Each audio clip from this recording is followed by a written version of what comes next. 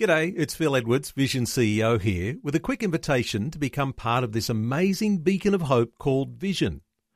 Together we can put our love into action to help people of all kinds build or rebuild their lives on the truth of God.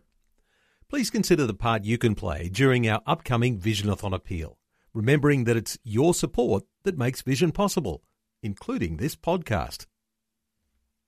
Life, culture, and current events from a biblical perspective. 2020 on Vision. On a Tuesday, we like to raise our sights above our own horizons here and look towards what's happening in the Middle East, and particularly around the developments that are happening with the nation of Israel.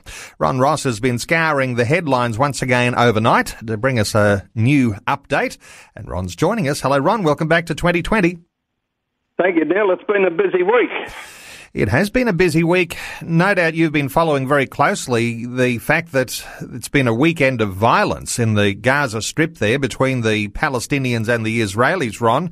And after 48 hours of an onslaught, a ceasefire is now holding in southern Israel.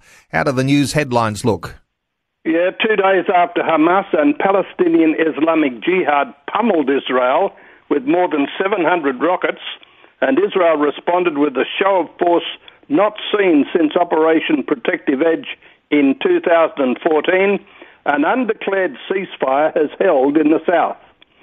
Prime Minister Benjamin Netanyahu, however, made clear that this would not be the last round of fighting in the coastal enclave. Over the last 2 days, we struck Hamas and Islamic Jihad with great force, he said. We hit over 350 targets. We struck terrorist leaders and operatives, and we destroyed terrorist buildings. The campaign is not over, and it demands patience. We are prepared to continue. The goal has been and remains ensuring quiet and security for the residents of the South. The ceasefire agreement was brokered, as previous ones were, by Egypt and the United Nations. Though the terms were not released, KAN News reported that they included Israel agreeing to the transfer of something like $30 million from Qatar to Gaza to pay Hamas salaries, reopening the crossings into Gaza, and a return to expanding the fishing zones off Gaza's coast. Now, I can tell you there are a lot of people, even in Netanyahu's own party, Likud, who are not happy with these arrangements, and they think he gave in to the fact that the Arabs are enjoying Ramadan at the moment. Hamas is expected to exert greater control over the Islamic Jihad, limiting their weekly Greater March of Return riots along the border. But the Islamic Jihad in Palestine is considered Iran's proxy to Gaza. And this is very interesting, Neil, because you may have read about U.S. warships heading to the Middle East. And apparently it was the Secret Service in Israel that tipped off the United States that Iran was planning to attack America. And I wonder whether some of the reaction in the Middle East this week has not been to that minor detail. Well, I recall in earlier weeks in the lead up to the fighting that's broken out, Ron, that you had been predicting from what the headlines were showing that there were threats to all-out war. So these things, if they can be brought under control, I guess that's a good thing. Ron, let's talk about the pressure that's coming on other Arab nations with regards to the idea of a peace plan. There's a report that says Saudi Arabia has offered Mahmoud Abbas $10 billion to accept President Trump's Middle East peace plan. What's the story there? Yeah, and we've wondered, President Trump has worked very tenderly towards Saudi Arabia. And I wonder if this is not something of the payback. Saudi Crown Prince Mohammed bin Salman reportedly has offered Palestinian Authority Chairman Mahmoud Abbas $10 billion if he accepts Donald Trump's long-anticipated peace plan, and that's been reported by the Lebanese daily Al-Akhbar. A senior Palestinian official in Ramallah declined to comment on the report. According to information obtained by Al-Akhbar, Salman briefed Abbas about the details of the deal of the century and asked him to accept it. The information obtained by the newspaper was based on reports written up by Jordan's envoy to Ramallah, Khalid al-Shawabake, the paper said. The two leaders were reported to have held a series of meetings in which the Saudi Crown Prince asked Abbas, how much money does the Palestinian Authority and its ministers and employees need? Abbas responded that the Palestinians require $1 billion a year. The answer was, I'll give you $10 billion over 10 years if you accept the deal of the century. Interesting to see how that begins to unfold, Ron. Let's turn our sights towards Europe for a few moments. There's another headline. A UN official has compared the current climate in Europe to what existed before the rise of Adolf Hitler. What's the story there? The UN Special Advisor on the Prevention of Genocide has warned that political rhetoric being heard in Europe is similar to language used during the Nazis' rise to power. The signs of the 1930s are resurfacing. You all are witnessing every day the anti-Semitism which is rising. Adama Ding said at the Second Global Summit on Religion, Peace and Security that was held at the United Nations office in Geneva. While pointing out recent attacks against Jews, Christians and Muslims, Deng specifically called for action in Europe, where he noted signs of growing militant nationalism based on racist ideology. Big massacres start always with small actions and language, he warned, noting that the Holocaust perpetrated by the Nazis was preceded by hate speech and hate crimes that robbed Jews of their basic humanity.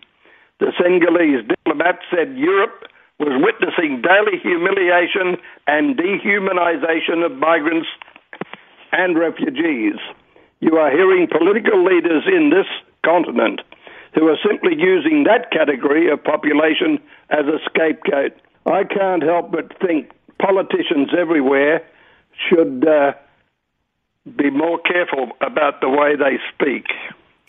Well, we hope that leaders around the world can learn some lessons from the past, but that is becoming increasingly, Ron, a bit of a challenge to expect leaders to be able to learn those lessons. Let's turn our eyes back to the nation of Israel and some developments there on the population front, where Israel's population's reached 9 million people. Yeah, the Israeli Central Bureau of Statistics has just released new figures.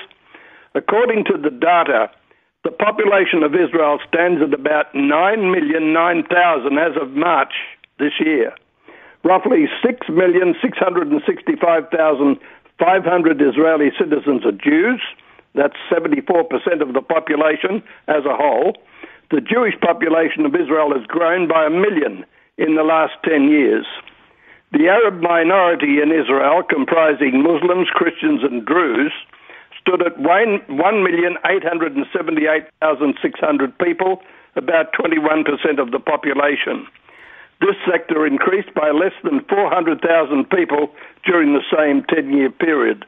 But it's amazing to see how Israel population figures continue to grow.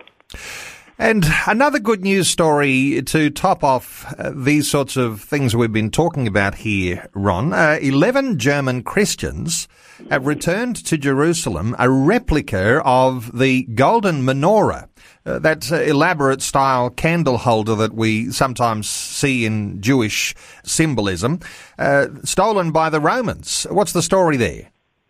It's going back a while, eh? A group of 11 German Christians known as the Menorah Project arrived in Jerusalem with a true-size replica of the Temple Menorah seized by the Romans in 70 CE, as it was captured being carried by Jewish slaves on the Ark of Titus in Rome.